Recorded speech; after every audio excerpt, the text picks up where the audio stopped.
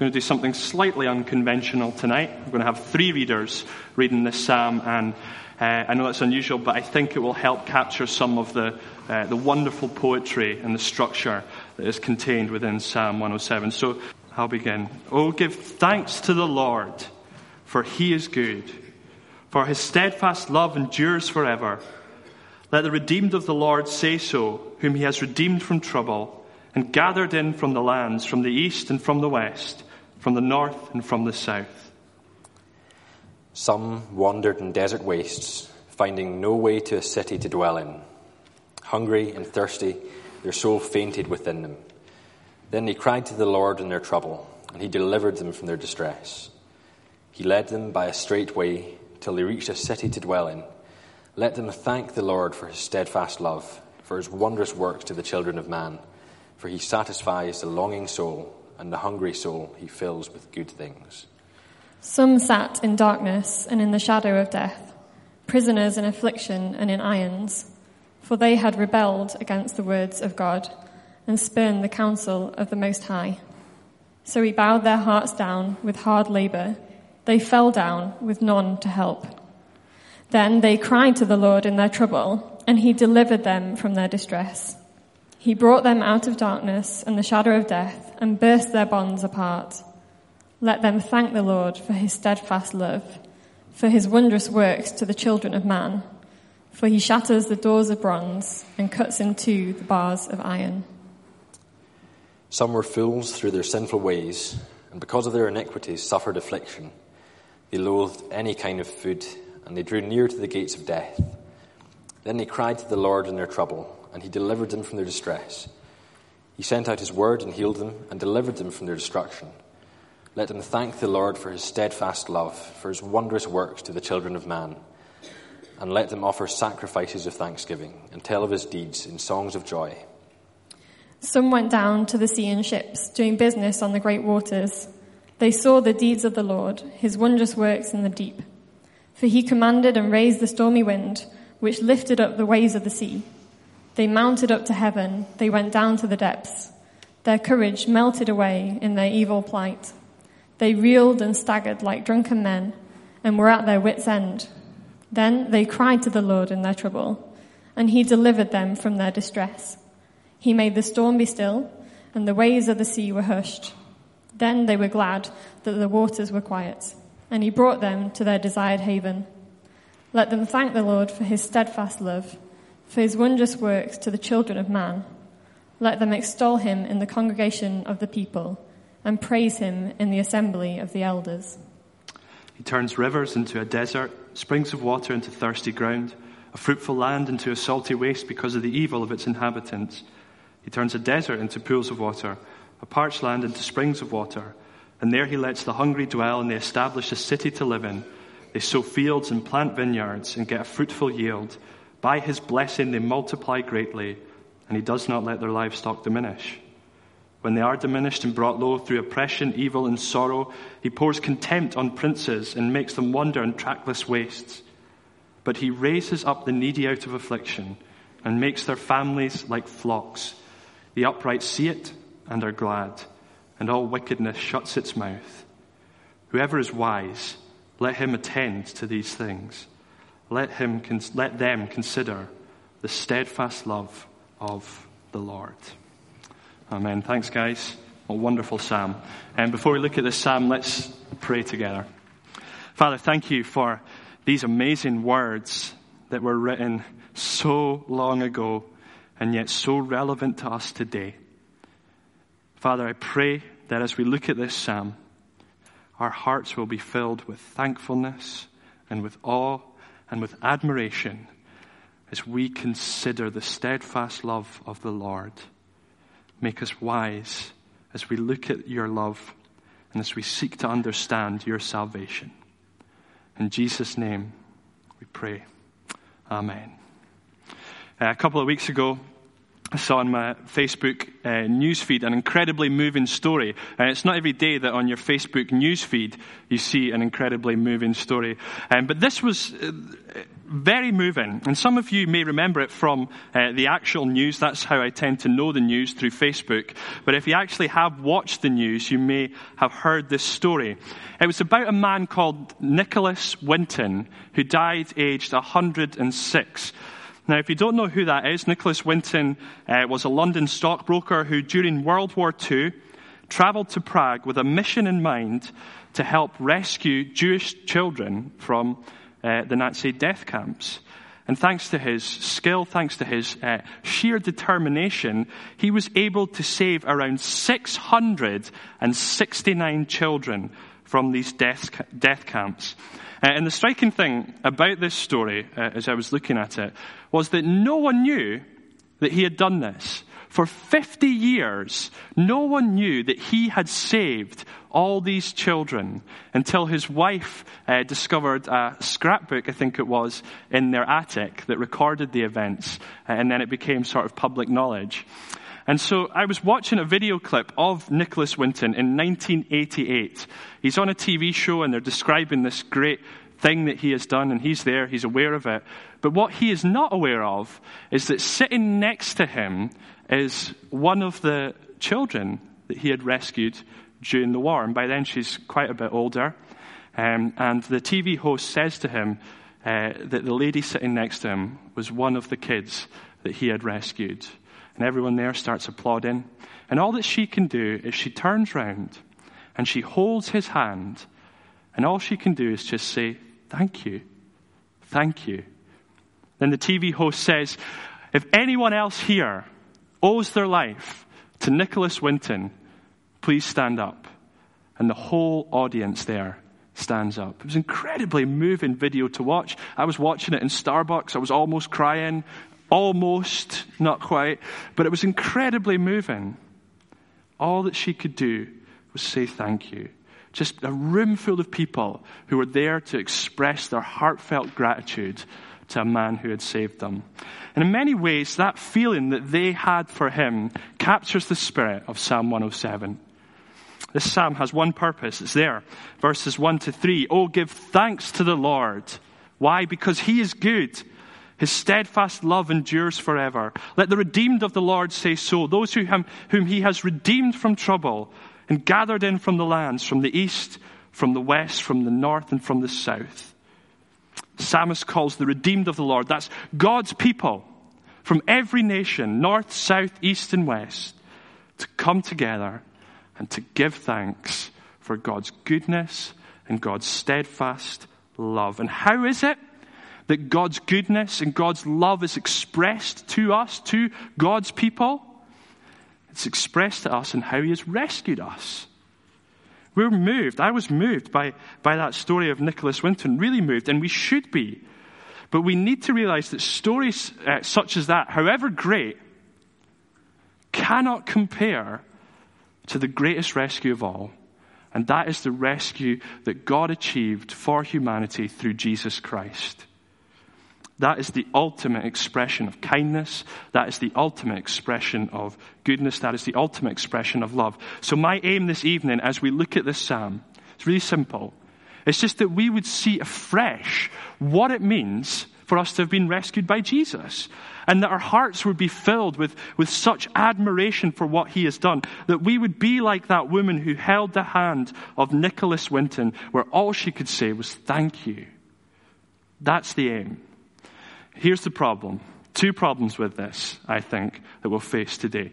Firstly, some of you here, you would say you're Christians, but you struggle to see how God could possibly love you, whether that be through life circumstances, whether that be through suffering or illness, or whether, more likely than not, I'm willing to bet, it's because of some sin that is just gnawing away at your life. How could God possibly love me? Second problem, some of you are here, you would say you're Christians, you know about God's love, you know about God's goodness, but to be honest, it just has no effect on you at all. Our hearts are cold and stale towards something that we know should be amazing, should produce this kind of joy and thankfulness, but it doesn't really seem to do anything. Well, I actually think this the psalmist, the person who wrote Psalm 107, is aware of this. And I think that's why he wrote it and why it's such a long psalm. And so what he does in verses 4 all the way through to 32 is he gives 4 illustrations of God's rescuing love to break through our hard hearts and to produce that thankfulness that he's called for in verse 1. Now, in the context of this psalm is about, it's amazing, 2,500 years old. In the context of this psalm, the original hearers were the Jews. This was written about 500 years before Jesus came. And the Jews would sing this psalm kind of as a means of giving thanks for the fact that God had rescued them from exile. So they were scattered to Babylon. They had been dispersed completely, and God had brought them back. And then they would sing this psalm as a psalm of thankfulness for the fact that God had rescued them. So the 4 pictures that we looked at that Craig and Naomi read to us are 4 illustrations, I think, of talking about the same event. I don't think it's talking about 4 different rescue events, but it's 4 illustrations to talk about the one rescue event, which is the restoration of Israel back out of exile. But that rescue from exile is just a picture of a greater rescue that would come 500 years later through Jesus Christ, where God would offer up salvation for all humanity. So we, the redeemed of God today, we read this psalm as we do all the Old Testament through the lens of Jesus Christ. And I want to show actually that these 4 illustrations are not only illustrations for them of the return from exile, but actually these 4 illustrations are illustrations that Jesus Christ himself uses to describe his rescue of us. So let's look at them. I've got an outline in the inside of your service sheet, which may be helpful as we navigate through this passage. First illustration then. God's love and goodness is shown in how he retrieves the lost and the weary. We see that in verses 4 to 9. Craig was praying there for the 4 million Syrian refugees who have been driven from their home, who have nowhere to go. That's the kind of people that's described in these verses. They are wandering about the desert. They are hungry. They are helpless. There's nowhere that they can settle down. There's nowhere where they feel that this is my home. This is where I belong. What do? Verse 7, in response to their situation, they cry out to God for help. And what does God do? He delivers them from their distress. That's going to be the repeated refrain throughout all these 4 illustrations. People find themselves in a desperate situation. They cry out to God for help. And God hears, God answers, God responds, and the people respond with thankfulness. Verse 4, they found no city to dwell in. They could do nothing. They were lost. What does God do? Verse 7. It's God who finds them the place to live. It's God who leads them out of the wilderness. It's God who establishes the city. It's God who provides and feeds for them. He leads them home. And this picture of being lost, of wandering about, not knowing where you're going, of feeling unsettled, of being hungry and thirsty, is a picture that Jesus uses to describe all of us in relation to God. We are lost, wandering around, searching for truth and meaning and purpose, but unable to find anything that is really satisfactory. The world's too big, and we can't find our place. We can't find our purpose. And the reason, the Bible would say, that we are so lost as human beings is because we are alienated from the one who made us. There is a gap between us and our Creator. We are lost, wandering, searching for truth and meaning and purpose, but unable to find anything that is satisfactory. But Jesus came to fix that. He came to restore that disconnect. He came, to use his words, to seek and to save the lost. And he does so by doing what we could not do. He shows us the way back to truth. In fact, he doesn't just show us the way. He says that he is the way, he is the truth, he is the life. He takes us to him. And to come to Christ is to come to the source of all meaning and purpose, because Jesus Christ is not just some guy. Jesus Christ is God himself come down to us to retrieve us. To come to Jesus is to be brought out of the desert of confusion and chaos and into the city of truth and understanding. And that means that Jesus' rescue of us, the salvation that Jesus offers, is not just about being found, but it's about being satisfied as well. See, they're wandering in the desert, they're lost and they're helpless, and because they're lost, because they're helpless, they're hungry. It's because humanity is lost that we are hungry for some sort of satisfaction, that there is a thirst for joy that cannot be quenched. We have hungry souls, to use the language of verse 9. And the things of this world are not big enough to satisfy that thirst and that hunger. The famous poet, Lord Byron, summed it up well. I can't believe I'm quoting Lord Byron. It's a far cry for the boy from Dundee, but it's contextualization, just becoming all things to all people here. The famous poet, Lord Byron, summed it up well when he said this: "There is no joy that this world can give that it does not take away." That's true, isn't it? There's no joy that this world can give that eventually it does not take away. But Jesus has come to give a joy and a satisfaction that is not of this world, because it's him. He's the one that we are made for. Listen to the words of Jesus in John chapter 6. "I am the bread of life. Whoever comes to me shall not hunger, and whoever believes in me shall never thirst." So, redeemed of the Lord here at Chalmers Church, remember this: Jesus sought us out. We may have cried for help like they did here, but he was looking for us long before that cry. Like a sheep that has wandered from the fold, Jesus came, Jesus found us. Jesus has shown us the way back to God, and Jesus has held out to us the water and the bread of life so that we could be satisfied. When he died on that cross, Jesus fixed that gap between us and God and brought us back to our Maker. He loves us so much that he was willing to be forsaken so that we could be brought in, so that we would not wander about in confusion but would know truth and life, so that we would not be thirsting and hungering after the things of this world that leave us ultimately unfulfilled, but so that we could have a joy and a peace that will well up and increase for all eternity. Give thanks to Christ for his steadfast love, for his wondrous works to those of us who were lost. Second illustration. He releases the rebellious prisoner, verse 10 to 16. It's the image here of someone trapped in a dark, dingy dungeon, bound up in chains, forced to work, so mistreated, so abused that they are on death's door. So we're moving here. We're moving from an illustration of being lost in this wide, unknowable world to an illustration of being trapped in a small one. I wonder how many of us can relate to both those experiences. Notice in verse 11 why these people are imprisoned, though. What have they done? They had rebelled against the words of God and spurned the counsel of the Most High.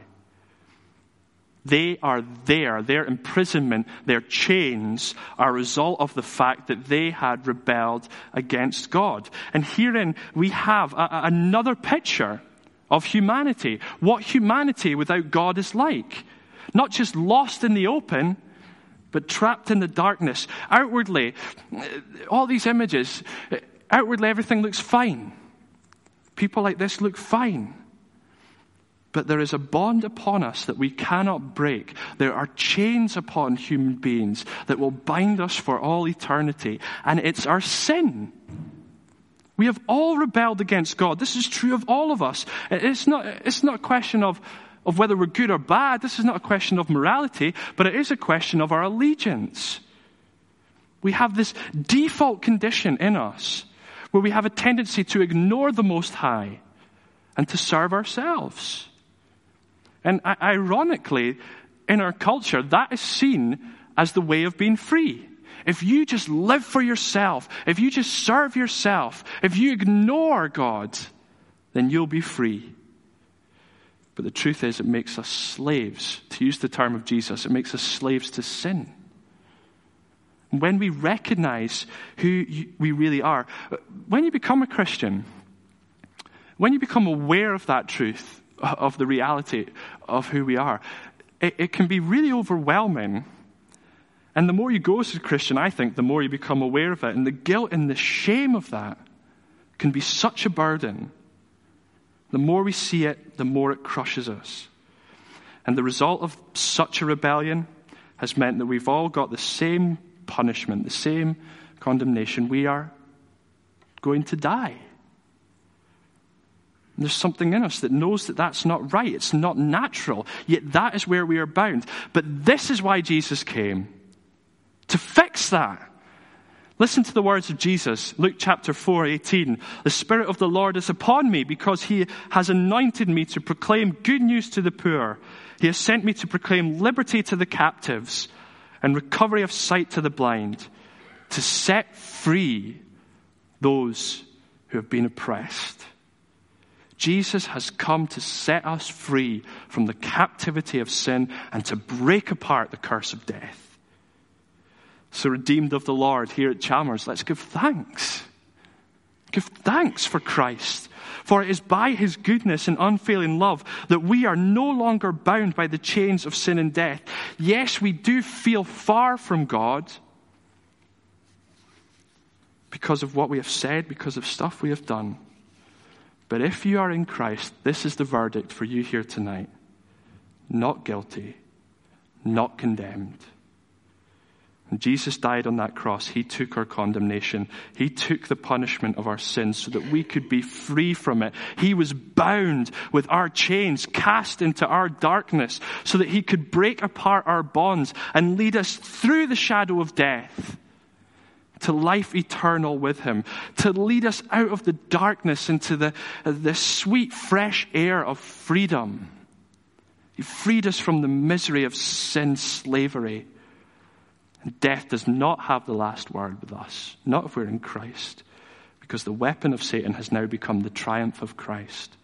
This is why we, the redeemed, we sing the song of Charles Wesley. Long my imprisoned spirit lay, fast bound in sin and nature's night. Thine eye diffused a quickening ray. I woke the dungeon flamed with light. My chains fell off, my heart was free. I rose, went forth, and followed thee. That's what it's like to follow Jesus. I wonder if some of you are here tonight and perhaps you would say you're not a Christian. Is that how you think a Christian would describe what it's like to follow Jesus? It's freedom. Oh, give thanks to Christ for his steadfast love, for his wondrous works to us who were slaves to sin. Thirdly, third picture. He restores the foolish sick. We see this again, verse 17 to 22. These verses show us, like the previous illustration, people who are in dire circumstances because of what they have done. But this time it's people who are so sick that because of their folly, that they are refusing food, that they again are on death's door. Some were fools because of their sinful ways, because of their iniquities, suffered affliction. But they cry to God. In verse 20, look what God does. He sends out his word and healed them and delivered them from their destruction. An important aspect of Jesus' ministry was this ability that he had to miraculously heal people. And on more than one occasion, he does so just by speaking. He just says a word. He doesn't even have to be in the same room as the person. Just says a word and they'll be healed. I was reminded of this. I'm a bit of a nerd for Lord of the Rings. And so every 2 years I read it. And it's great, especially if you're preaching, because there's always a sermon illustration in Lord of the Rings. And I was reminded of this week as I was reading Lord of the Rings for the 212th time. There's a great quote in the third book of the Lord of the Rings trilogy, The Return of the King. And the whole storyline of that third book, really one of the main storylines, is about this king figure that's going to come back and help overthrow all these enemies. And everyone's kind of eager and waiting for this king. And there's one lady in particular who's really eager, and she's in charge of what's known as the houses of healing. And she's eager for the return of the king, because this is what she says: the hands of the king are the hands of a healer, and thus the true king shall be known. The hands of a king are the hands of a healer, and thus the true king will be known. And that's how it was. The Old Testament promises of this great king who would come. He would be marked by his ability to heal the sick, and thus the true king would be known. But Jesus' healing of a physical sickness, which he did a lot, was there to show that he had authority to deal with an even deeper sickness. And again, it's our sin. It's our sinful folly. Not only a sin like chains that binds us, but it is, as Soren Kierkegaard said, the sickness unto death. Jesus associates sickness as a picture of sin. Listen to the words of Jesus, Mark 2, verse 17. Those who are well have no need of a physician, but those who are sick do. I came not to call the righteous, but sinners.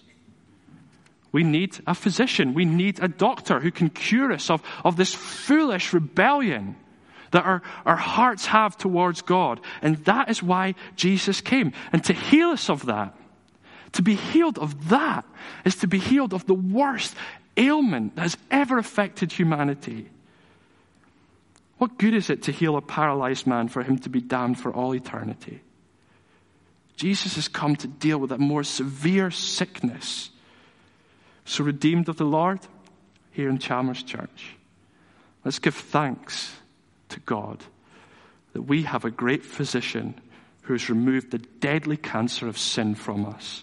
One who suffered on the cross so that we, the redeemed, could be healed for all eternity, and despite our folly, be brought into a kingdom of everlasting peace and joy, where there will be no sickness, where there will be no disability, where there will be no illness, and where death itself will just become a memory.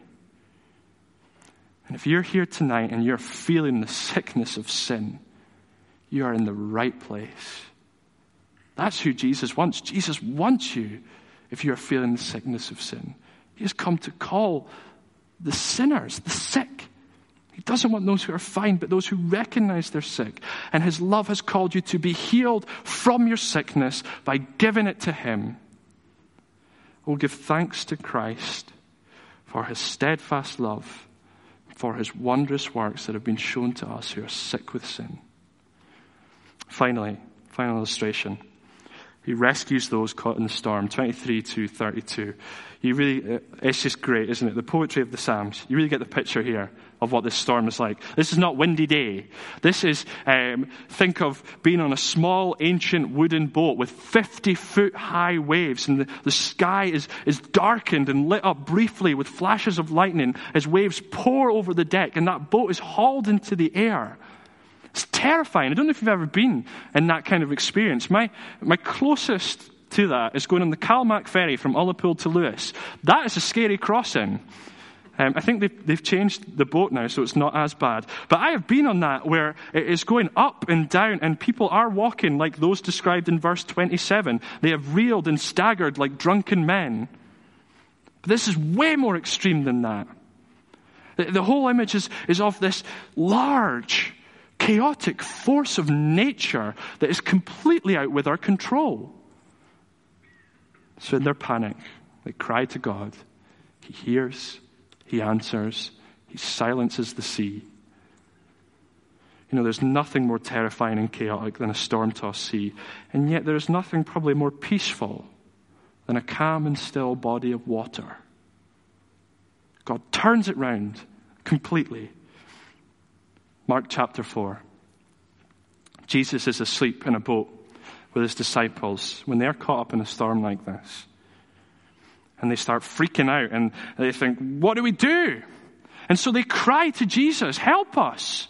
Don't you care? We're going to die here.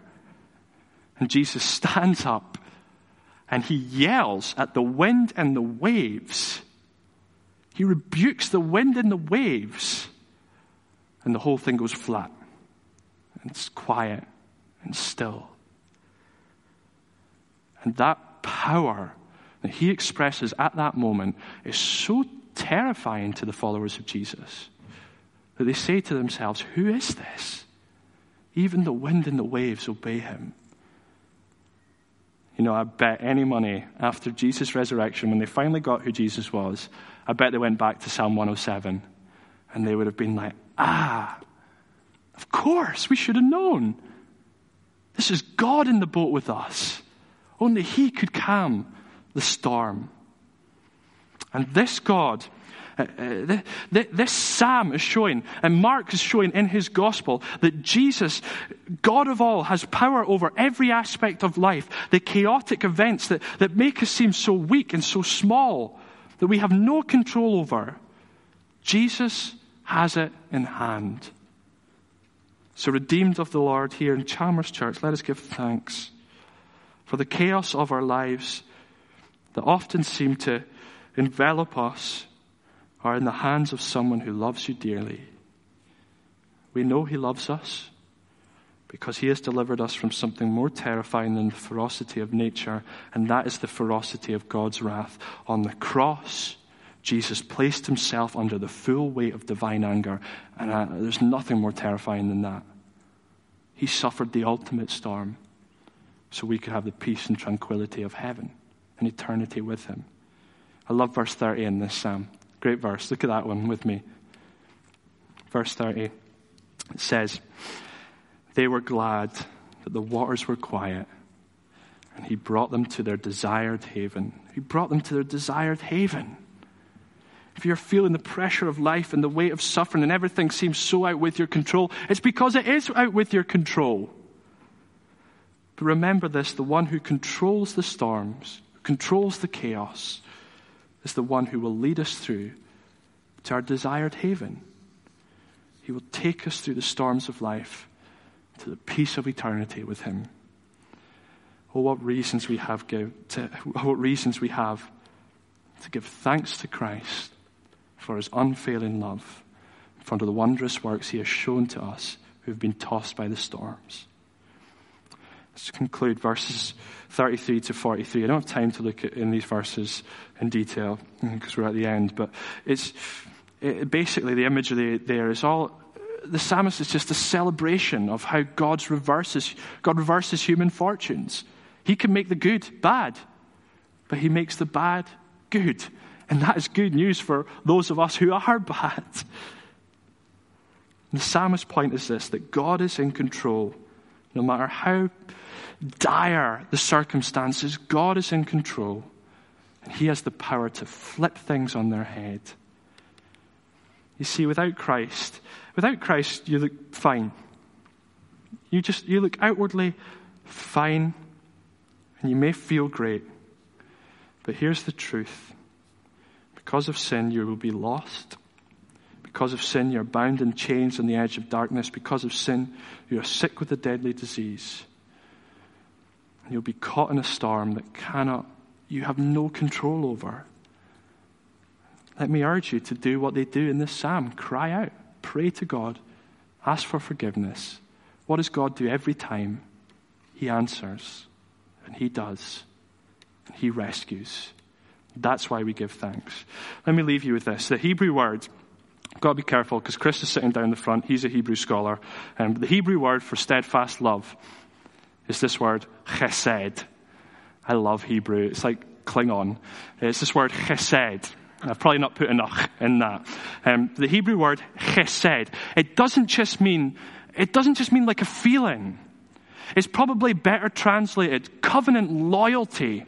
It's promised love. It's linked to God's covenant. I'm getting married in 3 weeks, and it's like the promise that I will make to my wife-to-be. I will promise to always love her in sickness and in health up until death. And I take that seriously, and I know that she takes it seriously too. That's why a wedding ceremony is a very powerful thing. But how much more immense is the promise of God's love? God promises he will love you. If you are here today in Christ, he will love you. He promises that.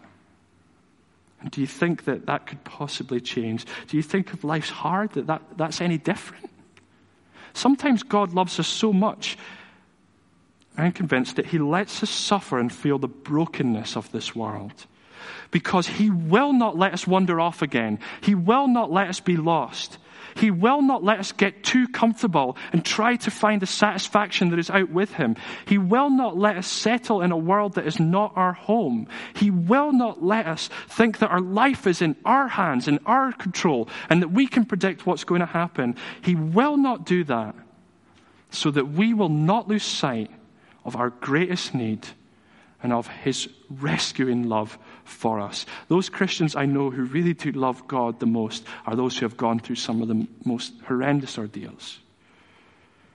He's promised to love us, and he has shown us by reversing our fortunes through the cross of Jesus Christ. We were lost, but Jesus loved us and led us to God.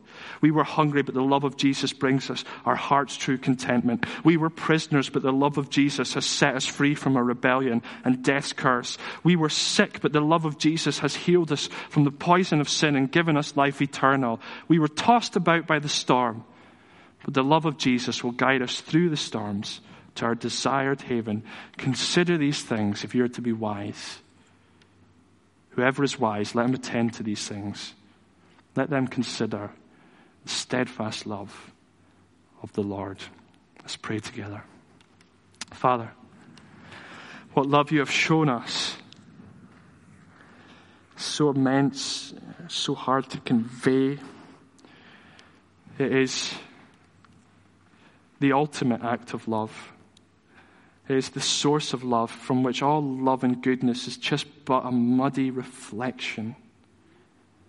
Thank you that we have greater reason to be thankful than those people that Nicholas Winton rescued, because we have been saved from something far more terrifying. We have been saved from our sinful rebellion, from your wrath, from our lostness, from our darkness. We have been free by the blood of Jesus. Oh, what reasons we have to sing our Redeemer's praise. Father, may our thankfulness be heartfelt and genuine. May you awaken in us a fresh understanding of the love that Jesus Christ has shown to us. And may it change us so that we could be more like him. In whose name we pray. Amen. Amen.